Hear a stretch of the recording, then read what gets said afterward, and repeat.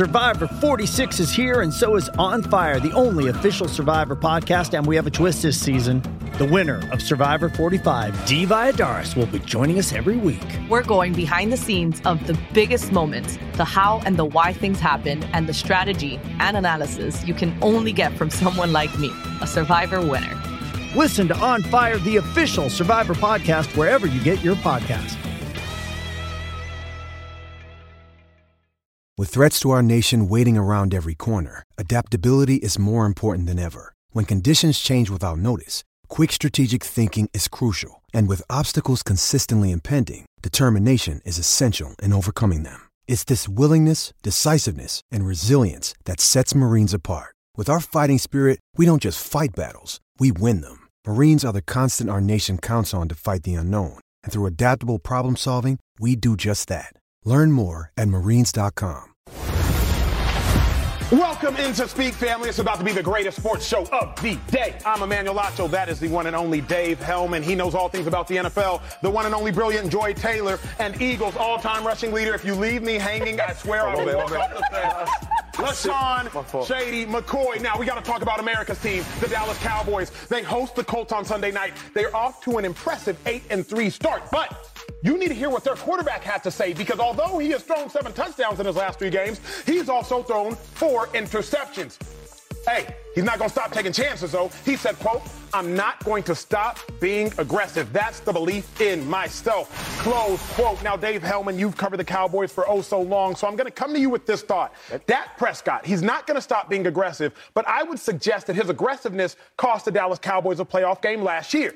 If you all remember the very end of the game, the final play, Dak Prescott, he runs a QB draw. Had he not been so aggressive and decided to maybe slide a second, 2 seconds, 3 seconds sooner, the Dallas Cowboys would have had one more play, maybe would have won that game. The star quarterback for America's team, Dak Prescott, his aggressiveness, I would suggest, has cost that team. So, Dave, do you have an issue with Dak Prescott saying he won't stop being aggressive? Absolutely not. No, of course not. Okay, just let me flip the script on you real quick and imagine if Dak Prescott stood in front of the media and was like, "Yeah, man, stuff goes bad when I throw it more than 10 yards down the field. I don't know about all that. I need to rein it." No, you want your quarterback to be confident. My thing with Dak, and I've said this a bunch of times on this show, I think aggressiveness can turn into recklessness. Yep, and it's been a problem for Dak this year, particularly throwing over the middle of the field. I'd like to rein some of that in. I think you can be too aggressive, but I absolutely want my quarterback taking shots down the field. I love it. I got a problem with it, a big problem with it. First of all, we don't want to see Dak trying to be more dangerous, right? I think he's the quarterback where he needs to average, 17 to 18, maybe 20 passes a game, and that's it. Let's get the running backs involved. Let's let the defense win the games. Let's do that. Let's be more conservative. We don't want to see more dangerous Dak because we know what happens. Turnovers. Dangerous Dak. Dangerous Dak. Yeah, like, come on, Dak. That's pretty good. Put that gun back in your, put it back in the holster. Don't be shoot that thing Dak too much. No, I don't have a problem with him saying he's not stop being aggressive. Dave, what's going to get up there? I'm going to be very conservative. I don't like throwing it downfield. Cause any problems around here. Look, everyone fell in love with the Cooper Rush Cowboys, right? Yes, Shady was in love with the Cooper Rush Cowboys. Still love Cooper Rush Cowboys. You're not beating real good teams that put up a bunch of points that way. You're just not. I mean, it was great for what it was, and he followed the playbook and he stayed in the lines and did what was asked of him, and he was good. And he didn't turn the ball over, which was the biggest point. But I like that he's saying he's not going to stop being aggressive. One, because it's confident, which you're going to need, especially going into the postseason. And two, because this is what they need to do to win big games. They're going to have big moments where he can't be gun shy. He's going to have to pull that thing out and be dangerous Dak. Just, be a little more conservative about when you be dangerous Dak. Here's my thought, though, and Dave, I want to come back to you momentarily. Consider this, America. Dak Prescott has an MVP vote. A guy by the name of Russell Wilson does not, but Dak Prescott does. Remember what he did when he got the MVP vote. 23 touchdowns. Not the 37 he threw 2 years ago, last year. 23. That's only 62% of his touchdown high. So when Dak Prescott was at least considered by journalists who vote on the MVP most valuable player, when he was considered an MVP candidate, he was not actually aggressive.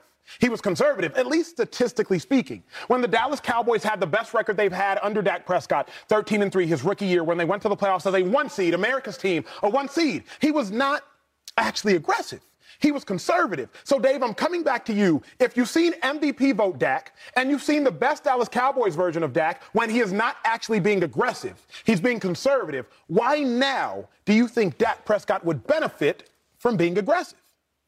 That was rookie Dak Prescott. That's who 2016 Dak is who Shady thinks Dak is today. And they're not the same quarterback. The answer is because you have a quarterback who is capable of giving you an advantage in the passing game. Like, the numbers speak for themselves. Since he came back from his broken thumb, the Cowboys lead the league in whatever category you want to throw out there, be it scoring offense, be it total offense, being third down efficiency. You don't want to take that away.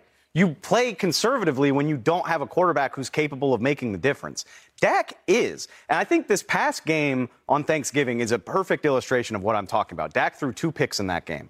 One of them, go ball toward the sideline. He thought he had a penalty flag. He thought it was a free play. Dak is phenomenal at taking advantage of a free play. He chunks it 25 yards downfield, throws a little bit too far inside, a little bit of a miscommunication between him and Michael Gallup. It gets picked. I can live with that all day, yes, I can. That's an aggressive play. If he hits, they pick up 30 yards on a play that he thought was free. That is aggressive. Reckless is later when you throw the ball between the hashes to a well-covered CeeDee Lamb. It gets batted away, batted up into the air, and picked off. That's what I've seen too much of from Dak. But when you've got a quarterback who is capable of making plays down the field, why wouldn't you want that? He has shown the ability to be both aggressive and smart with the football. 37 touchdowns to 10 picks. 37 touchdowns to 10 picks last year. He was talking to you. You don't want that? You don't want that. He was staring into your soul. 37. I want to finish. He was staring into your soul. I want you to finish. I'm done now if you want to go. Okay, so whatever you I have wrote to down, say. you said the dangerous pass, in my words, dangerous pass, 25 yards, they got picked off, right? On the sideline? On the sideline. And you're saying you want him to still be aggressive. I can live with that. You can live with that? Okay, so can you live with this? He has 10 touchdowns and 6 picks right now, right? He's only completed 2 passes over 25 yards, ball in the air. Wow, is that good? Why does it have to? Who cares? That's more aggressive. What do you mean? That's more aggressive. The first time you threw a pick. You only completed 2 of them. So, and then my thing is, he's attempted only 11 passes over 25 yards in the air. So when you say you want to be more dangerous, what does that mean? When you want to slow down, what does that mean to me? That means that the more you throw deep, the more you start throwing, you're going to throw picks. That's not your game. Let's stick to the small things, Dak. 20 passes, 22 passes a game, flats, right, and check downs. That's what he does. Dak is most don't bear that out at all. Dak is I guess the most efficient when he's doing stuff like that, managing games. Run the ball, play action here and there, throwing 5-yard, 6-yard passes. That's how he plays. Keep in mind that's not, Joy, necessarily a damaging statement. Right, I don't know why people take offense to the fact of, like, being a manager of an NFL football game, wrong with that. Of a $5 billion organization, we take that as such a damning statement. Joy, Dave said something smart. I want you to break it down for us. He said Dak Prescott is capable of doing the extraordinary. But though he's capable of it, do the Cowboys need it in your mind? Not every game, not every moment, but they are going to at some points need that. That's why we give those guys that kind of money. That's why they get that kind of praise. That's why when the games are won, we count them as quarterback wins and losses, right? And when we put the matchup out there, it's Dak versus Patrick Mahomes and not Dak versus the Chiefs defense, which is what it actually is. So, yes, you do need him to have the capability and the confidence to make the right decision in that moment. And you don't want the Cowboys to change up what they're doing right now. They're winning, are they not? Yes. Are they playing well? The offense is working. So why are we wanting to dial it back at this point in the season? I would say this reason. I have not yet seen the Dak Prescott aggressiveness benefit the Cowboys. What do I mean? Week 1, let's go back there, and then I'll catch all up on where we are right now. Week 1, Bucks. The loss to the Bucks. Okay. That game truly turned, and Dave Hellman, correct me if I'm wrong, it truly turned on a Dak Prescott errant throw, aggressive throw, incorrect throw. That is where the game turned. In Cowboys territory, Bucks get it, Bucks go down and score, and now it was a 3-0 game. That game blows open. It was a low-scoring game. I believe the final was 19-3. Y'all go do your research and confirm. But then you fast forward against the Chicago Bears. Right before halftime, Dak Prescott throws a pick. It cost the Dallas Cowboys 3 points. It's the Bears. It don't matter. They won 49-29. But when you are playing the San Francisco 49ers, when you are playing the Philadelphia Eagles, when you are playing the Tampa Bay Buccaneers once again, that is where, Dave, I'm slightly concerned about the aggressiveness because it ain't burned them yet. but it might. It actually has. I'll give you the credit of saying it has burned him. Dak threw 2, I would call them reckless picks in an overtime loss against the Packers. One in the end zone. Again, if I could just get Dak to stop throwing it deep between the hashes, or at least do it less often until it proves to work, I think the Cowboys could fix whatever problems that they have, because that's where Dak has gotten into trouble. 3 of his interceptions, I think he's got 6 or 7 on the year. Half of them have come on these deep throws between the hash marks. But also, okay, Shady's cool little arbitrary number of 25 yards in the air. That matters. It completely disregards, again, you want to talk about aggressive, that's converting 3rd and 14 with a 16-yard throw to CeeDee Lamb. That's hitting CeeDee on the goal line, which who cares about his touchdown numbers? He hits CeeDee on a 3rd and 10, puts him on the goal line, Zeke Elliott runs it in. Does anybody care who gets the credit for the touchdown? Dak Prescott doesn't. He converted multiple 3rd and longs. This past game's a great example. A guy like Cooper Rush, conservative quarterbacking, you say, take the check down, it's 3rd and 14, we're punting. Dak Prescott says, to hell with that. We're getting this thing. It doesn't matter if it's 3rd and 10, 3rd and 12, and he does it repeatedly. I'm sorry it's not 25 yards, but if you can reliably pick up 10 yards on 3rd and 8, that is top-level quarterbacking. See, now, he's picking out a couple plays, right? I'm sure Cooper Rush can probably do that here and there. They're first in the league in third down efficiency since Dak came back. I mean, yeah. What is more important than that? This is the problem. The problem is when they can't run the ball. See, that's cool. The numbers sound good. 3rd and 3s, 3rd and 2s. That's manageable. Anything on the playbook's open. And 3rd and 3, 3rd and 2, 3rd and 4, anything's open in the playbook. But what happens when you got to consistently do 3rd and 9s, 3rd and 8s? What helps you run the ball? A quarterback who scares the defense with his ability to throw. Hold up. It's the other way around with the Cowboys. Every team that comes in to play the Cowboys, they're not scared of Dak Prescott. Who they worried about? And I want you to tell the world, and don't lie to me. I'm not going to lie. I would love to poll defensive coordinators across the league. And you think they worry about Dak Prescott? Yes. Not the offense, not the running game? The running game's good. Come on, man. Good? No team with a great running game and a bad quarterback goes anywhere. This isn't 1996. What about the Titans? Goes anywhere. Where do the Titans go? This is what I'm saying. Okay, that's not the goal here. There's going to be times when you might have to play the Eagles. You might have to play the 49ers. And you can't just run the ball up and down the field all game.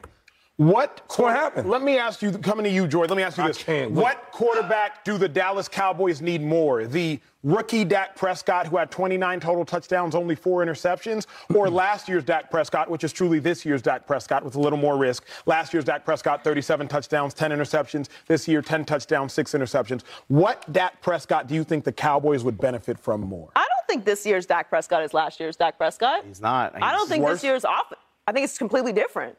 I don't think this year's offense looks the same as last year's offense. Dak even said it. He doesn't want to be the guy that's getting all these statistics and it's not transferring to winning.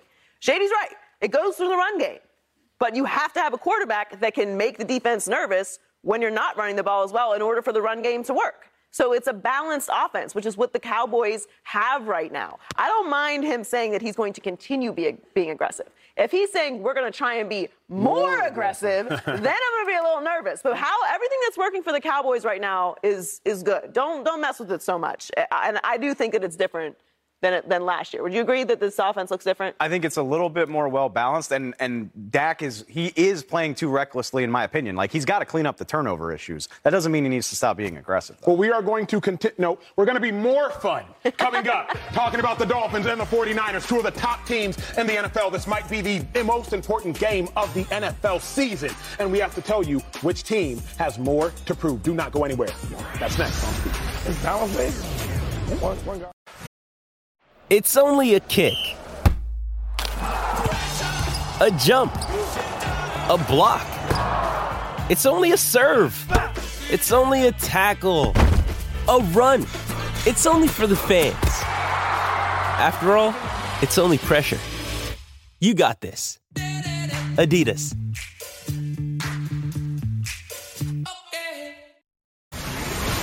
The Dolphins and 49ers are both coming into Sunday's game on Fox red hot. Miami, they've won 5 straight, and the 3rd-ranked offense in the league is what they have. But on the other side, the Niners have won 4 in a row and are the top-ranked defense in the NFL. Niners ranked favored by 3.5 points, according to Fox Bet Sportsbook. I cannot wait for this football game. Buckle up, grab your popcorn, sit down, use the bathroom beforehand because you do not want to miss a second of it nor this conversation.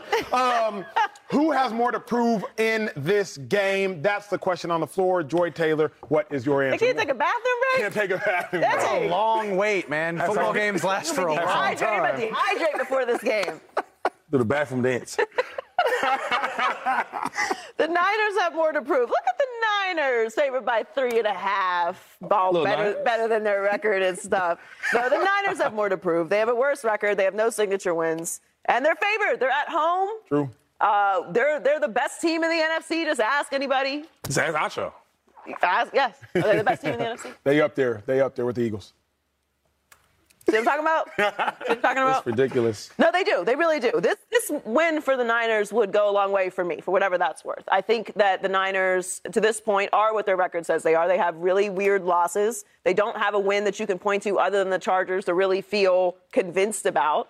What's convinced me is over the past few weeks, not necessarily that they have the wins, but their defense is playing the way that they are. Not letting up a point in the second half in 4 straight games is astonishing. And what makes me a little nervous about this game is Miami might have some issues on the offensive line going in. And, of course, it's an away game for Miami as well. So I'm picking Miami in this game, but I do think that San Francisco is the one that has more to prove. Joy, I'm going to say that your Miami Dolphins, and I will claim them as an adopted son of the Miami Dolphins. I'm going to say that the Miami Dolphins have more to prove for this reason. The Dolphins, haven't been to the playoffs in a mighty long time. So they do not have or get the benefit of the doubt. Simple truth. If you don't get the benefit of the doubt, you have to remove all doubt, period. The Niners, on the other hand, they get the benefit of the doubt, right? They've been to the Super Bowl 2-3 years ago. They went to the NFC Championship game last year. They get the benefit of the doubt, but the Dolphins do not, nor should they. They're doing really well right this year, and I will preach about it. Mike McDaniel's doing great for a first-year head coach, but he is a first-year head coach. Tua's doing phenomenal, but this is the first time he's really just put his foot on their necks. If you don't get the benefit of the doubt, you have to remove all doubt. I need to see the Miami Dolphins remove all doubt by beating the Niners. We saw them do it against the Bills. We saw them do it against the Ravens. Now continue to do it, because if the world's not going to give you the benefit of the doubt, in my mind, you got to go remove all of their doubts. Dave Hellman, what say you, sir? I got to start coming up with these witty one-liners that you got. Like that, if you don't get the benefit of the doubt, remove all that. That sounds so much cooler than what I was going to say. But I agree with you. Like I give so much deference to teams that have proven that they've been there and done that. Kansas City, San Francisco. We'll throw Buffalo in there. They haven't been to a Super Bowl, but they're regulars in the playoff. They've won playoff games. It means a lot more to me. And on top of that, what do we talk about all the time? The NFC is a much easier road. The Niners are leading their division now. They're already 4-0 against the NFC West. Like, if they lose out in the division, they still finish with a winning record. They've got the tiebreaker over Seattle. They already beat them once, haven't played them a second time. And who in the NFC worries you? Philly, maybe Dallas, even though the Niners just put it on them last year in the playoffs. Like, who should the Niners be afraid of in the NFC? Now take it over to the Dolphins. Haven't been to the playoffs, haven't proven that this isn't a flash in the pan yet, and then just go down the list of teams that worry you in the AFC playoffs. And on top of that, the division's tougher. They don't have the division locked up. I don't know that I can confidently say I think they're going to win the AFC East right now. So this win would mean a lot more to me. San Francisco could lose this game, and I'm like, okay, he'll still probably win the division and be a top 4 seed in the NFC playoffs. Miami, it's a whole different world. Winning this game would do wonders to make me feel better that they have staying power. Shady, more to prove. Dolphins, Niners, Sunday. It's the Niners. It's the Niners the whole way. First of all, who have the Niners beat? Right? When I look at this record and this schedule, Saints, Cardinals, and then the beat-up Rams. Or I'm not Rams, the Chargers. And then y'all beat the Rams. Rams is bad. So when I look at this team, it's like, who have y'all beat? Y'all assembled this whole team, all these all-pro players, all these good players. They look great on paper, but they haven't been tested. And y'all keep talking about all this stuff in the past. See, football is year to year. It's year to year. This year he played good. This year he might play bad. I don't know how Jimmy G's going to play this year, right? He might go out there and actually win some games in the playoffs, right? Like him going to win games, like throwing balls, not just hand the ball off. You never know. So all I'm saying is when you're going against the number 3 offense, and listen, you got Waddle and Tyreek Hill, you got to cover them boys, and Tua's playing how he's playing, and you got the number 1 defense, so they say, with the Niners. I got to see it to believe it. Let me tell y'all a personal story, can I? Is it about me? Nah, but you were involved. Oh, okay, Personal story. 2014, I'm playing for the Philadelphia Eagles. LaShawn McCoy is my teammate. Our head coach was Chip Kelly. Chip Kelly was a former coach for the University of Oregon. If you looked up on our roster at a certain point in time, NFL rosters have 53 players, plus practice squad at the time, 61 total players. 61 total players. Chip Kelly was our head coach. There was a point in time where 9 players on our roster were former Oregon Ducks. This is a true story. 9 players on our roster were former Oregon Ducks. Yeah. Oregon Duck players were going to get the benefit of the doubt. I recall we kept a practice squad receiver who had a career, 18 catches for 184 yards in college. We kept him over a Michigan State wide receiver who in his last season had 13 touchdowns and 1,300 yards. So you had to remove all doubt because Oregon players were going to get the benefit of the doubt. I was backing up at linebacker Casey Matthews. If y'all know Casey Matthews' older brother, Clay Matthews. Casey Matthews went to Oregon, and him and I were going up against each other every day at practice because I'm like, look, you forced a fumble in the national championship game against Cam Newton and Auburn for Chip Kelly. You got the benefit of the doubt.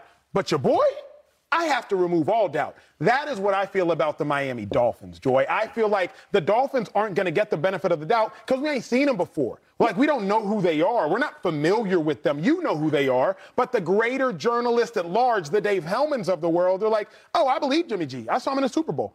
I believe Deebo Samuel. I believe George Kittle. I believe Trent Williams. But, like, do I really believe in Miami? But this is not a playoff game, and this ain't last year. This ain't last year. This is a regular season game. And it's this year. Tua was a different guy last year. This Dolphins team was a different team last year. In fact, we wouldn't even be hyping this game up, really, if we're keeping it a buck, if this was last year. This is this year. This is a different team. San Francisco looks different this year. On paper, they were supposed to be running through everybody. Right. Jimmy wasn't even supposed to be the quarterback. True. So everything that you guys are saying really means Miami's the little lowly underdog. They don't have no chance in this game. You've got experience, you got coaching, you got Deebo, you got Jimmy G winning all these playoff games. Miami has no resume. It's just this year. They've proven nothing. Mike McDaniel is a protege of Kyle Shanahan. My young boy. Right. Right. On paper, they have more talent, don't they? You can take San Francisco's roster or Miami's roster. Oof, that's tough. Tough. I'm going Miami, but I'll take the better quarterback. Yeah. So I'll take Miami. Yeah. Okay, just check. Come on. Check real quick. So everything that you're saying is Miami really shouldn't win this game. No, I wouldn't say that. I picked Miami to win this game. I think Miami will win this game. Wait, hold up. It's not a question of who we say. We didn't say who we think will win. I think Miami will win the game. Wait, which one is it? You picking them or you? I'm picking them. I think. I thought you was a Niner. You a Niner guy. You like Niners everything. I know, but it's Niners or Tua, unstoppable force, immovable object. I don't know what happens when they meet. Right? Whatever you do, and I don't want to judge you, but stay on that side. What side? If it's Niners, you've been Niners every day. Stay on the Niners. I've been Jimmy G. I've been Tua. This is getting crazy. I don't know what to do. I'm always Eagles. I'm never going to go with the Giants or I'm with the Birds. Joy is with the But here's the Dolphins. question. It's like asking you to choose between your mom and your dad. You wouldn't do that. You wouldn't do that. Mom. This is the same. I love Joy's quickness with But that. here's the thing. I know Shady be on the I phone. love my mom and my dad. Hold on. Exactly. Hold on, this is not the same thing. Whoa. My allegiances are torn. No, the question is not who's going to win. It's who has more to prove. Yeah, that's the question. But this is not about the postseason. This is about right now in this game and what's happening in this season. Like this season right now, who has more to prove in this game? It's the Niners. If I was looking, the Dolphins have wins over the Bills and the Ravens. That is Tua true. has not lost a game he has started and finished. The reason, okay, let me ask you if your logic. Let me ask you real quick before we go to break. If your logic carries over, the reason I believe the Niners have that grandfather clause, if you will, not to get historical. The reason is because Josh Allen, he had some bad games this year. But in the back of our head, we know Josh Allen has had 4,900 total yards before. So when he had his bad games this year, we're like, yeah, but Josh Allen has history. Correct. But are we sure that Buffalo's going to make noise in the playoffs yet? Because they might not even win their division yet. Correct. But this season is not over. Don't you factor in, because remember, Josh Allen lost 4 games last year out of 5 after he beat the Chiefs last year. Then he beat the Chiefs this year, and he lost 3 games out of 5. So once you've seen a team or a person do something, don't you just kind of give them a little extra nudge? No. I know Josh Allen is great. I know he's going to get back on track. But the Buffalo Bills have not won a Super Bowl under Josh Allen. They haven't even gotten to Agreed. the Super Bowl Now, under Josh Allen. make Josh Allen the San Francisco 49ers, because that's what Dave and I are doing. We're saying we know the Niners are great. They started 3-5 last year. They finished 10-7, went to the NFC Championship. I don't know that they're great. You know that they're great. I think they're good. I think they're Right. the top of an NFC that is not very good this year. okay. If their division was competitive, I don't even know what they would be. Their division is terrible. That's a baby bad division. Yep. Bad teams. So when we're talking Come on, about this man. year, I'm not talking about the totality of Jimmy Garoppolo and Kyle Shanahan and Debo and George Kittle's, Trent Williams' careers. We're talking about how they're playing this year. This year, if they can beat the Dolphins this weekend, which by all accounts they should, because the Dolphins don't have no chance in this game, then that would convince me that they are trending in the right direction for the playoffs. Yeah, we will see. It will be a great game for the record. The Niners are favored by 3.5, but on the road, Vegas does give you 3 points, so it does appear to be a neck-and-neck game. Remember, hydrate now. No bathroom breaks during that one. Coming up, Patriots. My goodness, Bill Belichick took a mighty large L last night. Many call him the greatest of all time, but That's what they say. what is he without Tom Brady? Some controversial opinions have been shared. We got to share our thoughts on those next. Finally. Y'all better not let me lose my San Francisco card. I like that city. Does Monday at the office feel like a storm? Not with Microsoft Copilot. That feeling when Copilot gets everyone up to speed instantly? It's sunny again. When Copilot simplifies complex data so your teams can act, that sun's shining on a beach. And when Copilot uncovers hidden insights, you're on that beach with your people, and you find buried treasure.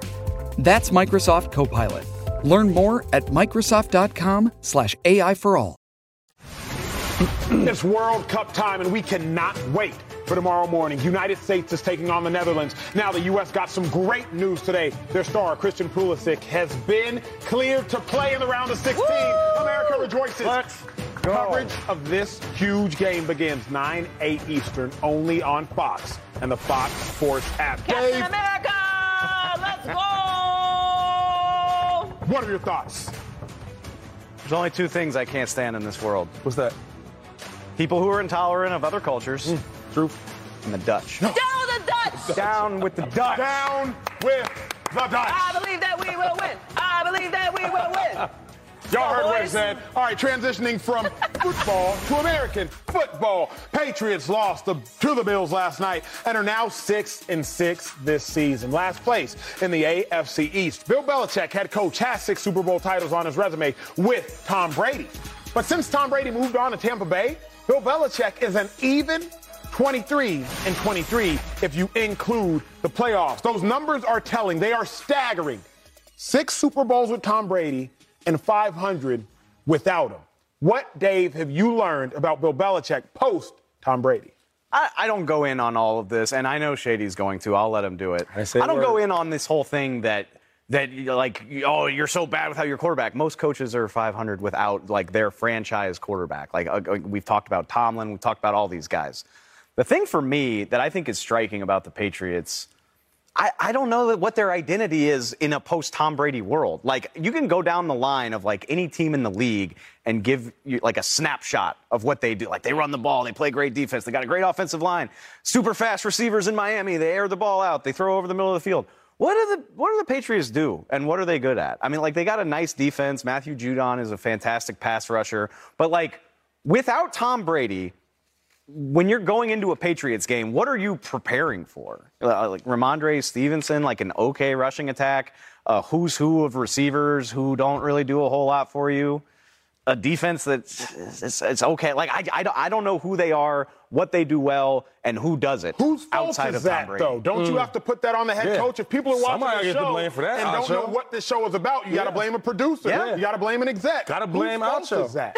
Well, I mean, if you want, like, Bill Belichick absolutely deserves some culpability in that. Yeah. Just when you think, like, it seems like the Patriots, and at this point, you know, we're a few years past Tom Brady leaving, right? This is season number 3.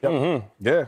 Whether it's replenishing the talent level, again, what does this team hang its hat on? What do they do well? Who are the players that do that well? I'll say Matthew Judon's name again because he deserves it. He's a hell of a player. Beast. He's not a homegrown Patriots player, though. He's a guy that they brought in free agency. So, yeah, whether you want to put it on Belichick, the rest of the front office, the rest of the decision makers there, it seems like the Patriots are stuck in neutral in terms of moving on from Tom Brady. I mean, they're 500. They're not a bad team, but it doesn't really seem like they've chosen a direction to go after Tom Brady. It's funny. It's like nobody wants to say it, right? They don't want to say the truth. The truth is, without Tom Brady, with I've learned, with you've learned, what we all learned from watching this team, he's a regular coach. He's not the greatest of all time that we've never seen. He's not the best thing we've ever seen as a coach. No, he's not. Tom Brady was that. How many? And now, hold on, I'll let you talk. Okay, all right. I'll let you talk. Okay, I'm sorry. Now that we watch him, like you talked about, there's no identity. I don't see what they hang their hat on, right? But this is what I do know. I do know when I played for the Bills, right, we would all sit around and talk about it. If Tom Brady's not in that locker room over there in the Patriots, they're a regular team. He's a regular coach. And you see it. I mean, let's just look at the numbers. Before I give you my opinion, let's just give some facts. So, Belichick's career without Tom Brady. Without Tom Brady, he wins 47% of the games, right? He made the playoffs 2 times out of 8 without Tom Brady. So you're not going to the playoffs. You're not really winning with Tom Brady, right? You made the playoffs 17 out of 18 seasons that he was there. That's winning. And you won 77% of your games. So with Tom Brady, you have a real chance to win. You're a real franchise. Now they're a joke. They're last place in the AFC East. They're last place. I'm going to tell you what the facts are, right? They're 6-6. When the last time you ever seen the Patriots last? Oh, wow. Last. You know when? 18 years ago. And the last argument I'm going to say before I pass along to Joy or you, Belichick is like all the other coaches that didn't win, right? I love Tomlin. I think Tomlin's probably a better coach, in my opinion. I think he's a better coach. Guys like Rex Ryan.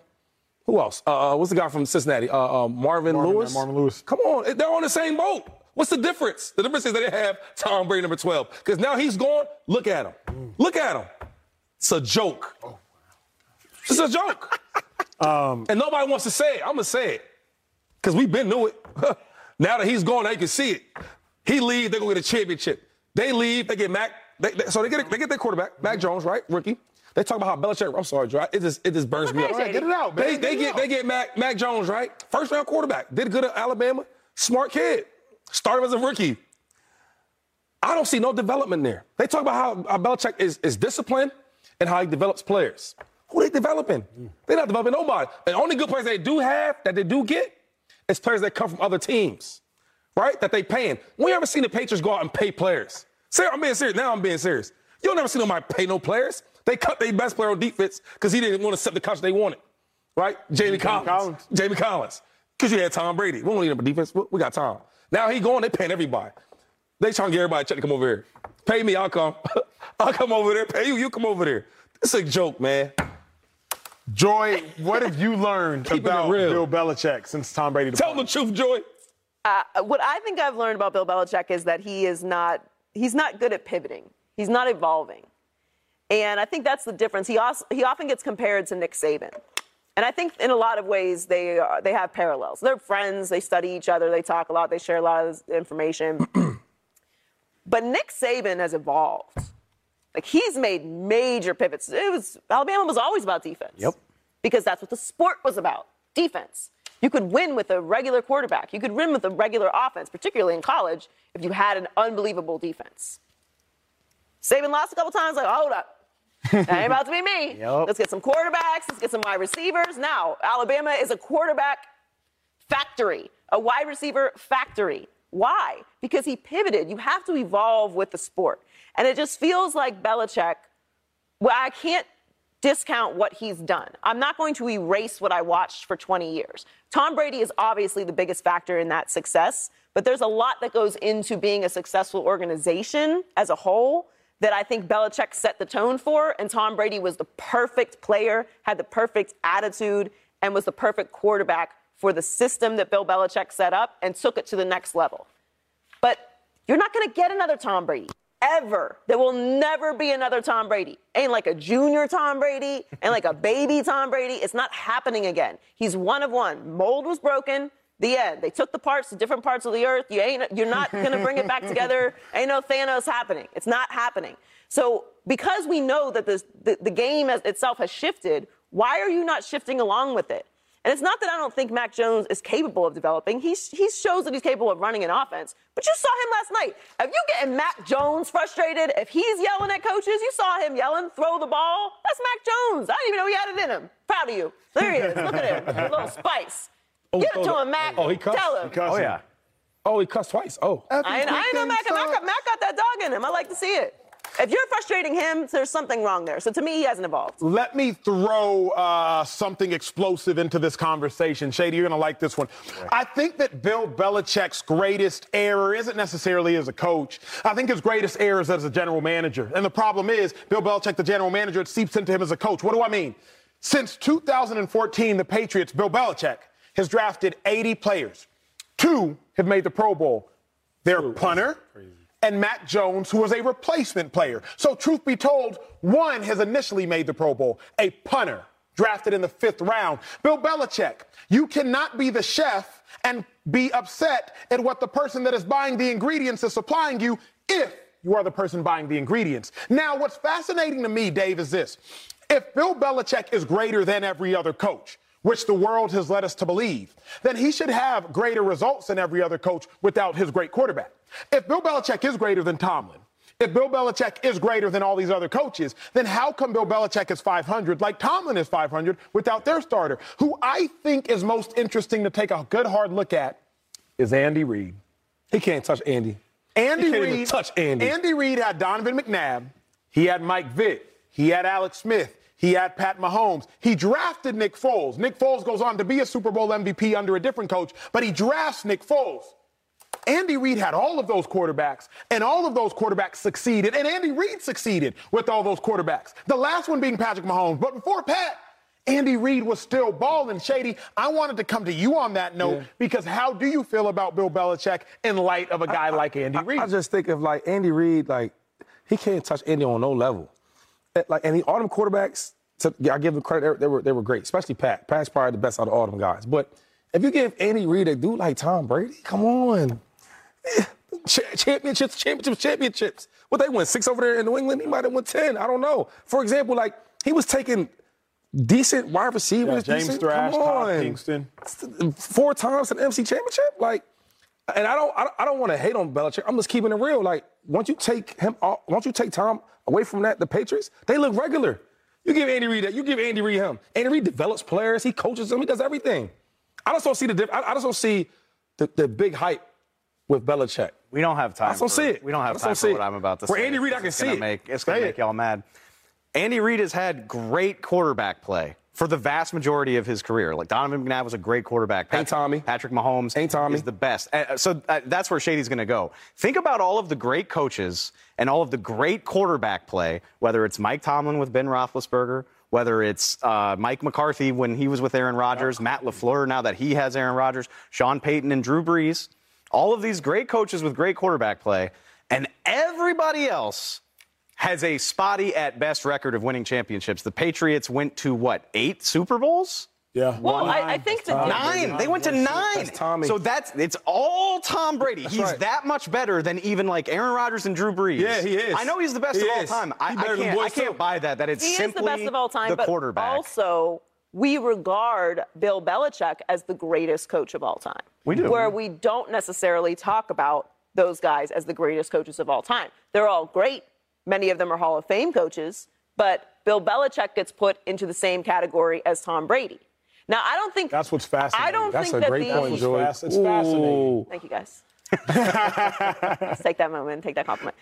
I don't think that the book has been written yet. I don't think we can really evaluate the two of them until both of their careers are over, because obviously Tom Brady is winning now. He won a Super Bowl. He went to another organization. They're more competitive than playoffs the every Patriots. year. Yes, exactly. Now, do I think that Bill Belichick will, let's say he plays for another 5 years, that he'll win a Super Bowl? No, I don't, because I don't think that he's going to evolve in a way that he needs to. And your point about him being a GM is very true.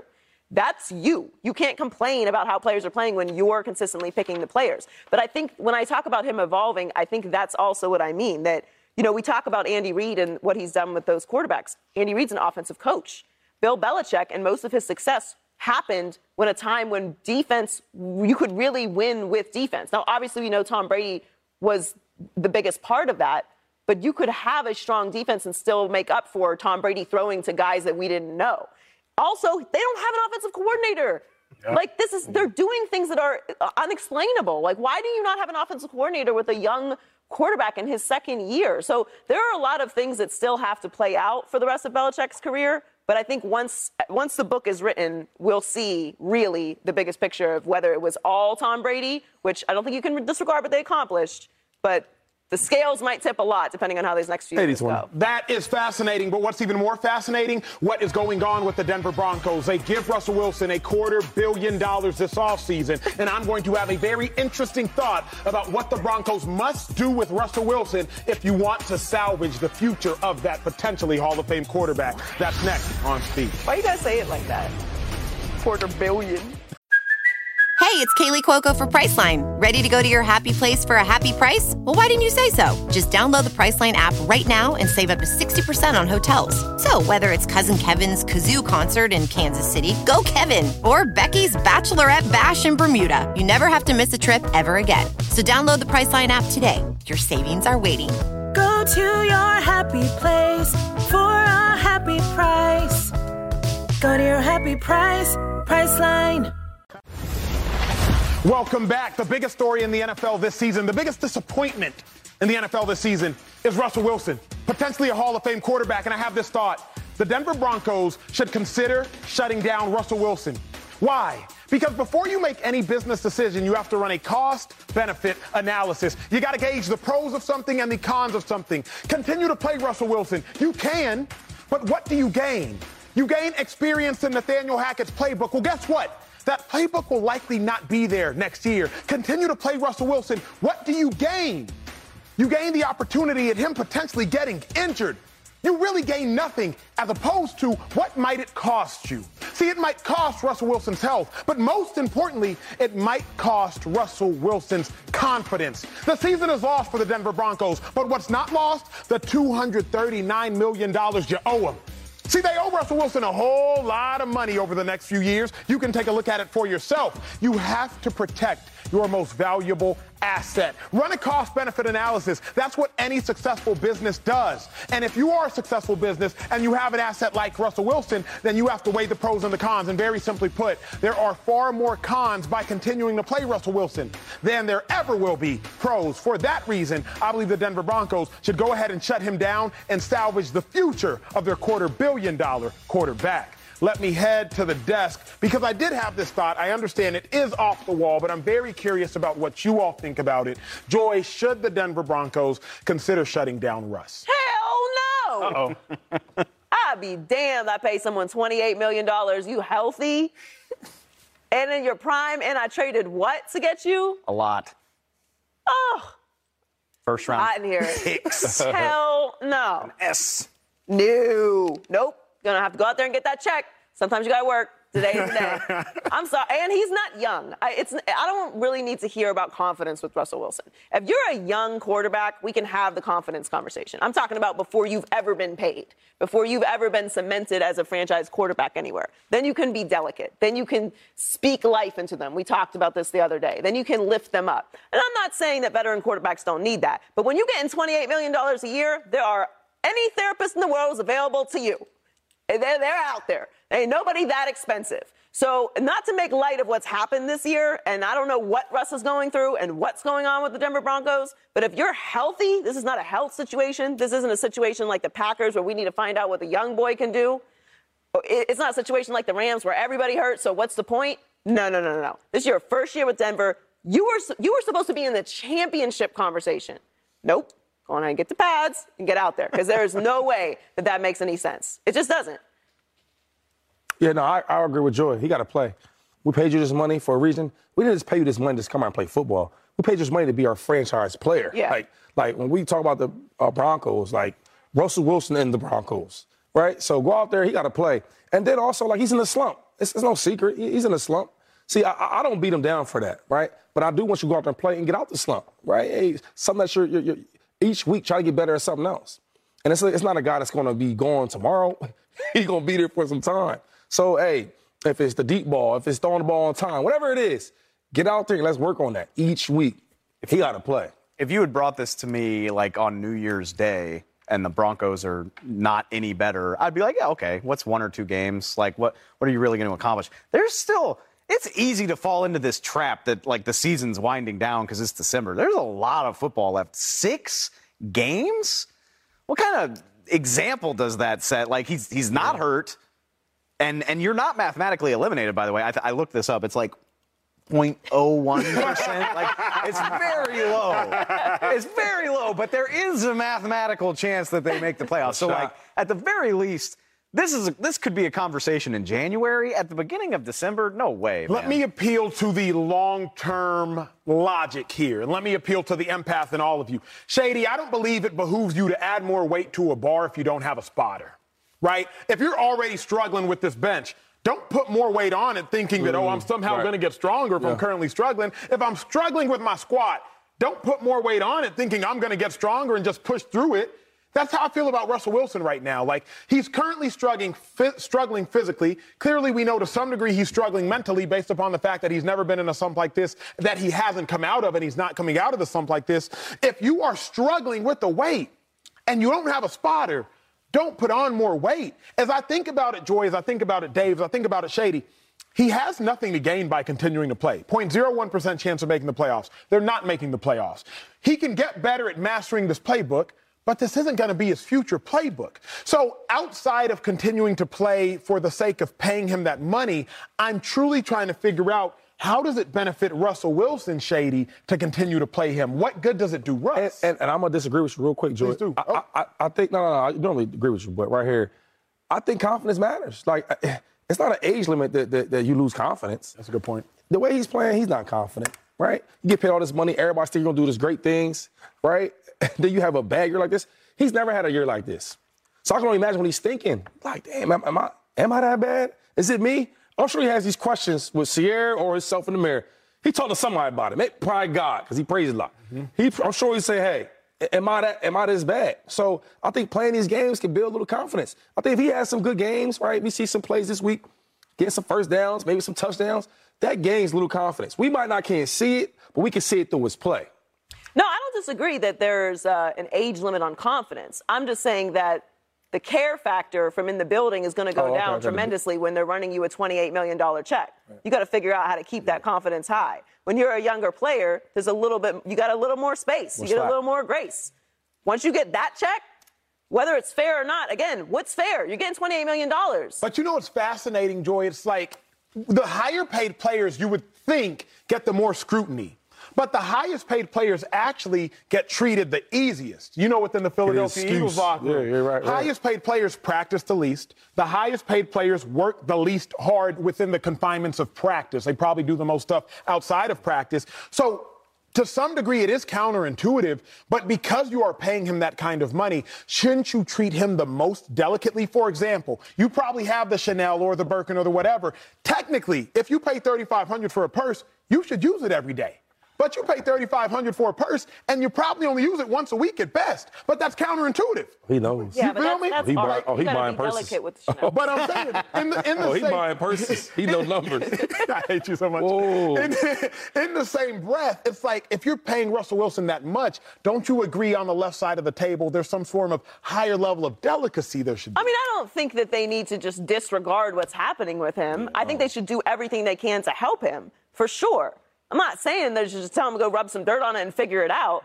But the idea that he shouldn't be playing, to me, is crazy. You asked for this. You wanted out of Seattle. This was a location that you wanted to go to.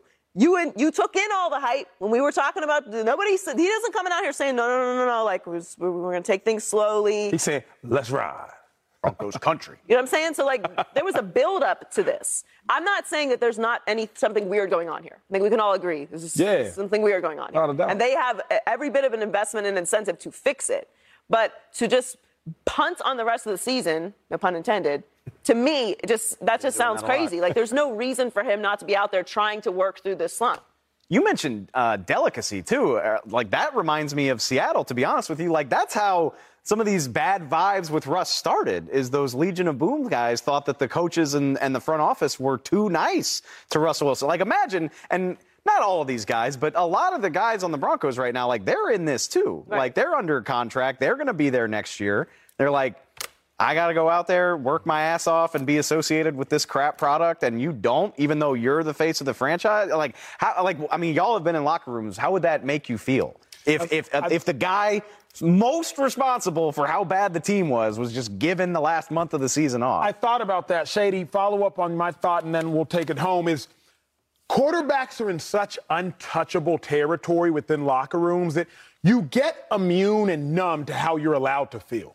You've been there. Practice before a game on Saturdays. Everybody, offense, defense, for the most part, and particularly special teams, they're doing things. Quarterbacks throwing balls in the trash cans. They're playing catch with the wide receivers. Throughout the course of the week, during training camp, quarterbacks have a different color jersey. Shady's getting hit. Linebackers are hitting. Quarterback, don't you dare touch the quarterback. So quarterbacks are always in such an untouchable territory that you dare not compare yourself to them. But, Shady, what's your experience? I mean, you're right. I mean, I wasn't getting hit in practice, but I get what you're saying. Like, the quarterbacks, they definitely get, like, different set of rules. Like camp, right? They're not getting touched in camp, you know, or even, like, on live drills. You can't even get close to the quarterback. I've seen a player get cut. I won't say what coach was. They cut a player for being next to the quarterback. So you got to get used to that. And I think it starts from college, right? Absolutely. College, you get to the pros, and now the most high expensive player is the quarterback. But let me ask you guys this. If that's the case, those are all normal situations. Yeah. Not touching a quarterback in training camp is normal. Not them, practicing the way they do on the weekends is normal. This would be kind of an unprecedented situation. Right? It would. So wouldn't that breed a little resentment in the locker room? Absolutely. And you all are exactly right. I do not think that this would go over well for the Broncos, but I'm trying to open up the door instead of looking through the keyhole. The keyhole simply says, okay, let's make sure the locker room is great. But if you open up the door, I'm trying to make sure the future for the Broncos and Russell Wilson is great. Coming up, the Eagles, they've had a great season under Jalen Hurts. And by great, I mean 10-1, best in the NFL. Great. But there's been some controversy surrounding just how good Jalen Hurts is. Here we go. You'll be very intrigued to hear what we have to say about it next on Speed. Welcome back, family. This is the biggest weekend in all of college football. If you've missed every game up to this point, that is okay, because this is now where the party starts. The championship games. This decides who goes to the college football playoffs and eventually the national championship. Dave, let's get it started. Yep. There's a game tonight in Las Vegas on Fox. USC, Utah. That is a huge matchup. USC lost to Utah by 1 point earlier in the season. Yep. If USC beats Utah, they go to the college football playoffs. Talk to me about that game. Who do you think makes it through? I mean, I think USC, low-key, Caleb Williams could secure the Heisman for himself. Absolutely. Like, everybody above him has kind of slipped up. He plays great tonight. Utah was their only loss, so they avenged their only loss, and he plays great. I think not only does USC get into the playoff, but I think he wins the Heisman. What do you make of, you've been covering football for a mighty long time, I would say that Lincoln Riley's coaching display this year may be the greatest coaching display we've seen of the generation. You go to USC, a team that hasn't sniffed the playoffs. You go to USC, and in 1 year, you were on the verge of winning the Heisman with Caleb Williams, your quarterback, who came from Oklahoma, and you can go to the college football playoffs. Have we seen anything like it? It's unprecedented, and, not to take credit away from USC, but keep in mind, the transfer portal has changed that. Lincoln Riley took a lot of talent to L.A. with him. It's not like he inherited this roster. He brought Caleb. He's got a Biletnikoff trophy-winning receiver. There's talent in L.A. I don't know if it's unprecedented, but it is very impressive. Incredibly impressive. What's more impressive than that? How about TCU, the Horned Frogs? They are undefeated. This is a dream season. Their quarterback, Max Duggan, he should be in New York for the Heisman Trophy presentation. TCU, Kansas State, a really good football team. You expect TCU to handle business. I think it's going to be stressful based on TCU's season. They seem like they're always trailing in the second half. They always find a way to take it to the wire. Selfishly, as an LSU homer, I need TCU to win because I don't need Bama sneaking around the playoff picture. Please close the door, TCU. I don't care if it's stressful. Just find a way to get the W. You said you're an LSU homer. Let's talk about LSU very quickly. Any chance at all whatsoever LSU can take down Georgia? They're going to cover, baby. I don't know about win. But they're going to cover. We got Joy Taylor on the set. Yes, we got Mason Taylor playing in the game. Look, Jaden Daniels has a skill set that can cause a great defense problems. You got to be sound. I mean, he escapes out of the pocket. All of a sudden, he's going 20, 30 yards. We've seen him do it all season long. I think LSU can play it close. I hope they win. I'm not confident enough to say they're going to, but I think they'll put a good effort. Last but not least, Michigan is without the number 2 running back in all of college football, Blake Corum. He's done for the season, has to have knee surgery, but can Purdue pull off a shocking upset over Michigan? No. It just it reminds me of last year. It was Iowa, Michigan. We kind of had the same storyline going in, and Michigan walked all over them and went to the playoffs. I expect that to happen again. It's interesting. Again, TCU and USC are the interesting ones to me. I think those are the ones with the most potential for upset. And honestly, even if LSU upsets Georgia, I think Georgia's in the playoff regardless, based on how dominant they've been all year, defending national champions.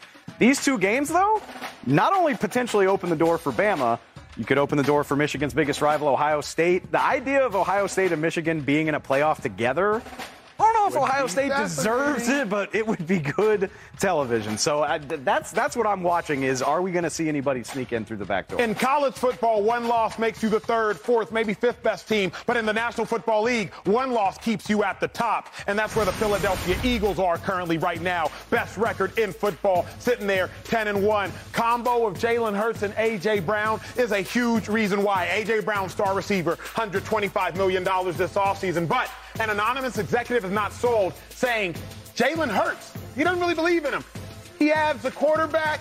Are you getting a full return on A.J. Brown, considering the quarterback they have? That's a legitimate question. So for context, Jalen Hurts, he's been dominating, but an anonymous exec is saying, are you really getting a full return on your most expensive player, A.J. Brown, because of Jalen Hurts? Shady, do you agree, or what do you make of that Jalen Hurts criticism? I disagree, and it's very laughable. All right, this is a joke. And I didn't get too upset because a lot of execs, they don't know nothing about football.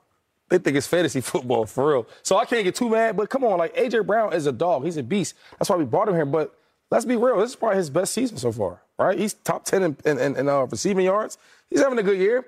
The problem is our team is balanced. That's the issue. Like, we can win in different ways if it's running the ball a lot or if it's throwing the ball a lot. We don't have to win by just the traditional throw it every down. I mean, Dak Prescott doesn't do that. Sorry. We're 4th in offense. Like, we're making plays. Listen, Jalen Hurts is the reason why we're 10-1. If we're just being honest, this guy he's a leader.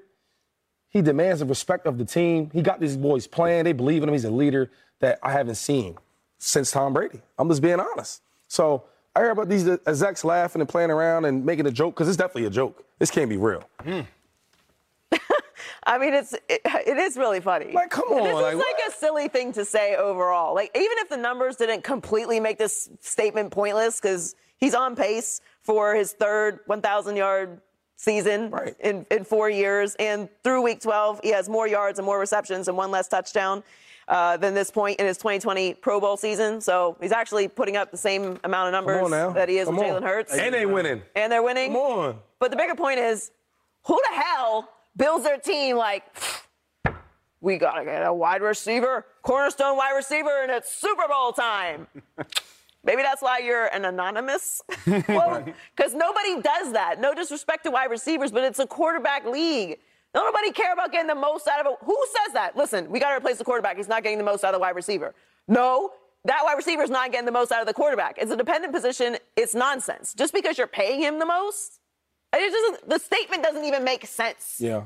Dave, where you stand? I can't stand this quote. This particular quote, this particular line of thinking is so asinine. I can't believe somebody who's not paid to talk about football, paid to know about football. I can't believe somebody would say that. If you want to criticize Jalen Hurts' ability as a true passer, pocket passer, all that good type of stuff, that's a conversation we can have. But to say you're not getting a full return on A.J. Brown? like Shady said, is this fantasy football? Like, well, if we're paying this kind of money, we better be getting 100 catches for 1,200 yards and 10 touchdowns. No. You pay A.J. Brown to open up more favorable throwing windows for your young quarterback, to demand more intense coverage, to open things up for your running game, to make life easier on Devontae Smith and Dallas Goedert, all that good type of stuff. This is all interconnected. A.J. Brown, I don't care if he didn't finish with 1,000 yards. If he's drawing coverage, making life easier on everybody else, making life easier on Jalen Hurts, then you're getting your return from him. I don't care about the arbitrary stats. It honestly, I'm going to pound this drum for the rest of my life. It reminds me of the Cowboys trading away Amari Cooper. You're like, we're not getting our return. He's supposed to have 1,000 yards. No, If he's making life easier on the rest of your offense, he's doing his job. Like, this is such a stupid attitude to have. He better have. If you're not getting 1,200 yards, you're not getting your money's worth. No. It's not how this works. Let me This try to take it home like this, because I think we've all looked at something upside down before, and this anonymous exec is looking at things upside down. The question is not, are the Eagles getting the most out of A.J. Brown? The question is A.J. Brown getting the most out of the team? And he absolutely is. Shady, I was doing some numbers. You ain't got to come up here with me, but it's not what has Jalen Hurts done for A.J. Brown, but what has A.J. Brown done for the Philadelphia Eagles? And that's all you have to ask yourself. When you think about how all the Eagles have improved since A.J. Brown arrived, you get to it very simply. 2021, 17.7 when you want to talk about touches per game between the Eagles' next receivers. Now 24.2. 2021, scrimmage yards per game, 166, now 165. 2021, scrimmage touchdowns per game, 0.4, now 1.3. So the anonymous exec is looking at life upside down. He's asking himself, hey, what can you do for A.J. Brown? That's not the question. The question is, what can A.J. Brown do for you? Well, staying with the Eagles, do not miss your chance to win $100,000 of Terry Bradshaw's money on Fox Bet Super 6. It is time to make our picks. Titans versus Eagles. Download the app, play along for your big chance to win. Y'all know where I'm at. It's Philadelphia Eagles. They're going to win this one by 6 points, Dave Hellman. It's going to be stressful, man. Titans run defense. I got Eagles by 3. It's going to be stressful, though. I have Eagles by 7. Where you at, 2-5? Eagles by 7. Why are you looking at Why are you looking at me? Because he always thinks I'm, cheating. Were you a cheater in high school? Yeah, of course. I feel it. If you ain't cheating, you ain't trying. Well, Fox Bet Super 6 has already given away over $1 million this football season, and they're guaranteed winners every week. Download the free-to-play app, enter your picks in the NFL Sunday Challenge contest for a chance to win $100,000. More speak after this.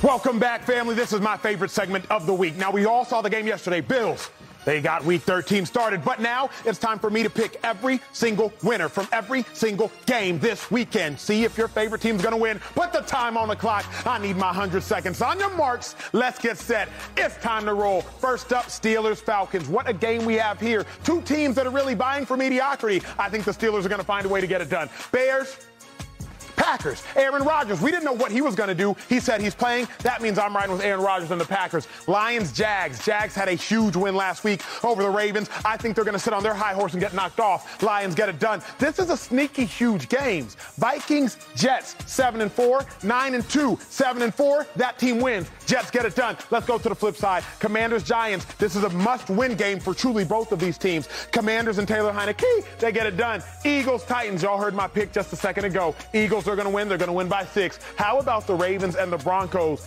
Ravens, they got to get right. Bad loss last week. They do get right. Ravens win. Texans, Browns. Deshaun Watson makes his return to the NFL, makes his return to Houston. I think the Cleveland Browns get it done. Seahawks, Rams. I don't even know who's playing in this game for the Rams. For that reason, Geno Smith, Pete Carroll, they get back on track. They've had a couple too many losses the last 2 weeks. Seahawks win. Niners, Dolphins. Game of the week. The freaking game of the week. I have to give my allegiance to Tua and the Dolphins. Dolphins win. Chiefs, Bengals. Woo! This was sneaky for me. Bengals won the last 2 matchups. Chiefs get it done. Patrick Mahomes, I trust in you. Chargers, Raiders. I believe in the social media quarterback. Justin Herbert and the social media troops, they get it done. Cowboys, Colts, this is easy money. Dallas Cowboys are going to beat the Fighting Jeff Saturdays. And lastly, Tampa Bay Buccaneers and the New Orleans Saints. The Bucks get it done, get back on track, get back to 500 in ball. Golly, that's tiring. Yo, you said that was your favorite segment of the week. You told me Crazy Work is your favorite. Yo, you've been off all day today. Then you said the 49ers your team. Now you said the Dolphins. You can have 2 favorites. I'm done. You can't have 2 favorites. I like them both. I like them both. I'm I done. think You they're know what I mean? Like, you can have 2 best friends. You can have 2 favorite segments. Oh, Shady doesn't think you can, though. I don't do best friends on that. That's like. Are you really offended? Nah, I just want you to be honest. I'm offended that you're not being honest. Okay, that was my favorite segment I do by myself. Say that. Oh, you're right. I should specify. I apologize. Sorry. All right, let's do this again. Welcome back to my favorite segment that I do by myself. It's the 100-second sprint. There you go. Better? There we go. I thought you were going to make all the picks again. Better. Yeah. No. And they put the music on it. Let's roll. Dolphins-Niners, that is the biggest matchup. That's the matchup everybody and their mama has to be watching. Dave Hellman, I am coming to you. What would a dominant win for Tua mean? Because that's where all eyes are. It would mean that I'd take him seriously. And that maybe sounds harsh, but I'll be honest with y'all. This whole time, I'm like, my attitude towards Tua and the Dolphins to this point has been like, okay, that's kind of cool. Yeah, like, okay, like the Dolphins are good for a change and Tua's playing really well. But I'm not sold on the staying power. I'm not sold on what it means. Like, Tua's in the MVP conversation, but if I'm being very bluntly honest, I'm always like, oh, okay, that's like he can be in the conversation until we give the award to somebody else. That's how I've felt all year. This has the potential to really change that. I think if he wins this game and balls doing so, now I think you're really talking about him on an elevated level where, like, after Mahomes and Allen, who else but Tua? Joy, dominant win by Tua. What in the world would that mean? You are a Dolphins fan. You've been watching them forever. Going back to freaking Fitzpatrick, then before Fitzpatrick. Who they have before Fitzpatrick? Ryan Tannehill. Was Chad Pennington there, or was he just... Let's go back to Remember Cleo Lemon? Yes, I remember Cleo Lemon. Cleo Lemon connecting with Greg Camarillo. I cried after that game. I cried real tears after that game. I cried. It was like the closest thing to the Super Bowl. Joy's invested in this. Oh, she is. Yeah, we got to go back to Marino. Of course. It was 97. It would just mean he has another dominant win this year. Are we not calling the Ravens win a dominant win? Absolutely was. It absolutely was. Well, add another one to the resume then, because that's what it was. And it would be a dominant win because by all accounts, they should not win this game. They've banged up on the offensive line. Mm-hmm. They're 3.5-point underdogs. The Niners haven't given up a second-half point in the last 4 games. Yeesh. Yeah. So, yes, this would mean a lot. Now, I don't think it would change the case for everything that he's done this season, and I don't think he needs to be dominant in order to feel that way. He's already first in passing yards per attempt this year, second in passing yards per completion, first in passer rating, tied for 5th in passing touchdowns, second in touchdown-to-interception ratio. Through 30 starts, he has more passing yards than Tom Brady, fewer interceptions than Aaron Rodgers, and more passing touchdowns than Joe Montana. He's doing fine. He'll be all right. So this game particularly, I've said all week, I think it means more, and the Niners need it more for this season, not for their overall story of Kyle Shanahan or Jimmy Garoppolo or Deebo Samuel or Trent Williams' career. But this weekend, I think it will do for a lot of people that are still doubting Tua what Dave said. Not for me, though. Yeah, I think just if he goes in there and dominates against the number 1 defense, against the 49ers, that's everybody picks him to be the best team in the NFC on paper. If he go out there and dominate, I think it'll be big, not only for him, but for the league. Like, when you talk about quarterbacks, nobody brings up Tua. Good point. It's a primetime game. So you primetime game playing against the top defense who hasn't led a score in the second half in 4 games. Like, that's big. Everybody puts San Fran on this level. So if Tua goes in there and dominates and balls out, and not even if he wins, I think they will win, but let's say they don't. Let's say he just balls out. Everybody will be like, wow, Tua's a way different player, et cetera. Like, if you really watch the games, you can see it. But everybody doesn't watch these games. Right. They watch us talk on TV, what we say. They watch other platforms. But now if you want to dominate, the whole world will see, yo, Tua's the real deal. And then you put him in the MVP candidate. Yeah, I don't know what the current odds are for MVP, but I would go on a stretch and say this, not to be controversial, but I do think if Tua dominates this game, I think he might leapfrog Jalen Hurts in the MVP race. Obviously, that might sound asinine, but I think what people would do is this, though, Shady. I think they would be like, wait, Tua had a 28-point comeback against the Ravens. Tua came back against the Bills. Tua would have dominated the Niners. In narrative and story form, I think, which is what journalists dictate their decisions off of, I think that Tua would have such a great narrative and such a great story that I think at least he's leapfrogging everybody besides Jalen Hurts and Patrick Mahomes. That's just my opinion on it. You know what I mean? It's Friday. It's Friday, right? It is Friday. I can tell because you working me today, boy. And I think you're doing it on purpose. You lied about your team that you love the most. I thought it was the Niners. Now it wasn't, right? You get up here, you're doing a 1,000-mile sprint about all the teams. 100 seconds. Whatever it was. And you tell me, oh, this is my greatest and favorite most segment. You tell me every week that Crazy Work is. Now it's like, oh, Tua goes there and dominates. You know, he's just hopping over Hurts for MVP. It's Friday, and I'm going to let you be great. Well, how much time we got left? This dude is getting crazy today. Well, look, I'm sorry, Shady. Coming up, I will have a grand theatrical apology to LaShawn McCoy. But more importantly, Patrick Mahomes, Joe Burrow, marquee matchup. Y'all need to figure out who we believe wins that one. Remember, that kept Mahomes from a Super Bowl just last year. Next on Speed. Shady means happy hour.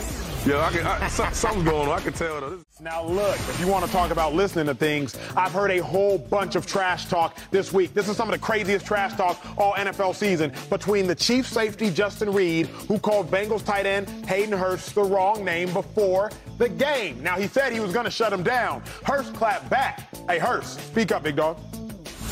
I laughed a little bit.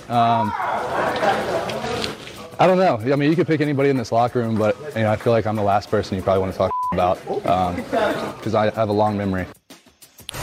Have a long memory? Is that what he said? Yeah. I love it. I love a petty individual. Hold on to those grudges. Give me all of the trash talk. Like, why aren't we doing this before every game? It's so much fun. So much more fun. When teams are going back and forth. Jamar Chase got into it with Reed on Twitter. He's like, put some money on it. Like, it's incredible. But here's why I don't buy it, 2-5. I don't buy it because Hayden Hurst was a first-round pick just 5 years ago, and he's already on his third team. Like, you can't be all that. Hayden Hurst, for context, America, was drafted ahead of Lamar Jackson by the same team that drafted Lamar Jackson. You on your third team, and you the last person to talk trash Hayden, they said you ain't going to do nothing this weekend. He's been a good player, though. He's first-round pick, coach. Man, come on, man. I mean, whatever. I'm surprised Reed even knows who he is. Yeah, like, he is. But he's like, I can't say anything back because I'm on my third team. He was talking like he was that dude. I'm the last dude. Jamar Chase is the last dude you want to The worst player on every team. I'm surprised he knows who that guy is, though, for real, though. Yeah, I thought he should have said like a number, like, yo, number 88, I'm a locky. Like, come on. He said the wrong number. That's how it all got started. I'm just saying, but like he gotta chill though. Hayden Hurst? I'm the last person. Like, my man. The worst player on every team thinks he's the man. He should say That's how this works. The way he plays and who he is, he should just go play his game. He should say nothing back. What? I love it. Well, coming up, we got Race up next, but y'all have a great weekend. Thanks for rocking with us. It's Speak. We'll see you next time.